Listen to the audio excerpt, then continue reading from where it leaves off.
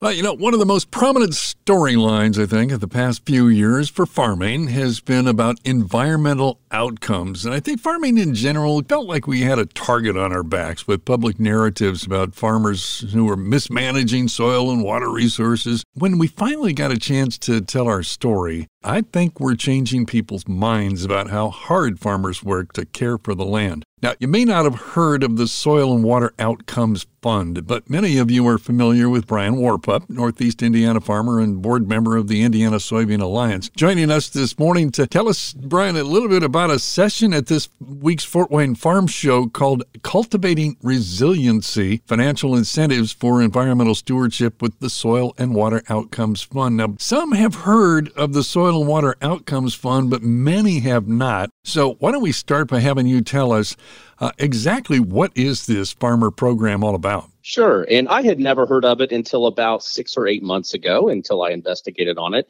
And what the Soil and Water Outcomes Fund is, it helps provide some financial incentives to farmers who want to adopt different practices that may result in carbon sequestration, water quality improvement, et cetera. Mm-hmm. So it just tries to get you to change your practices a little bit because of what we're talking about here this morning. Yeah. Now, you've been enrolled and active in the program. What prompted you to get started, and has it met your expectations? Yeah, it did. And we started, we dabbled in it a little bit last year with trying to do things a little differently on our farm. Because again, what you said, I feel like sometimes we have a target on our back and we're under a microscope, whether that be with public, with legislatures. Sometimes there's bills, that are introduced. So we wanted to kind of just test the waters a little bit. And so we did. And then this Outcomes Fund came along and we had a season under our belt of doing this. And this really appealed to me because of the financial incentives, but also the help you along and make the right decision for each field. Now, my understanding is it doesn't matter whether you've been doing a whole list of conservation practices or whether you're expanding or just getting started. The Soil and Water Outcomes Fund seems to have a place for everyone. Whether you're a conventional till, a minimal till, even no-till, there are still some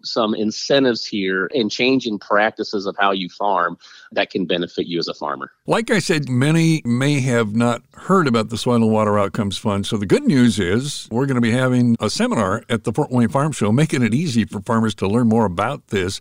The session is Thursday morning. Now, what are farmers going to learn? And I guess, will they learn enough at the session to get them started with the program? Well, I think it just opens up their eyes a little bit. Whenever I looked into it, it was just half an hour conversation. And I learned so much in that little bit of a conversation. So Thursday morning at 10 o'clock, it's just going to kind of be a gathering of people to try to just let everybody understand how the program works and how easy it works. That was the big deal with me is, sometimes there's always a hook, and it's a pile of paperwork. Yeah, right.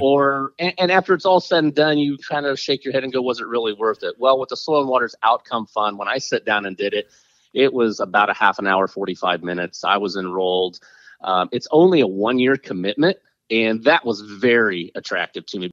Presuming that this includes things like cover crops, reduced tillage? Cover crops. So I did a couple fields of cover crops this year, flew it onto the plane in August. So they were growing out there all fall long. One I'm really pushing that I'm on our farm is strip till versus a conventional till. Mm-hmm. So we're banding fertilizer in a strip. And so that's what really prompted us to do that. We've had very good success over the last 2 seasons now with strip till, and we continue to keep expanding that on our farm.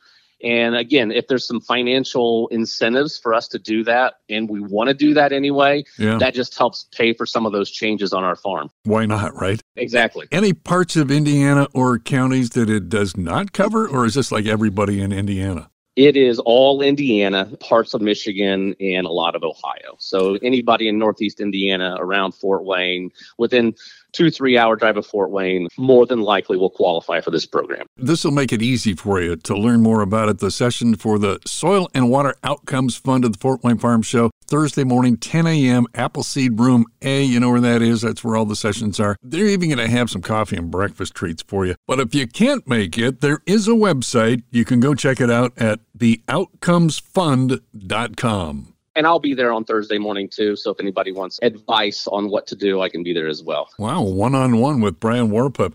Hey, Brian, thanks for giving us some of your time today. Anytime, Rob. Thank you. Podcasts by Federated Media.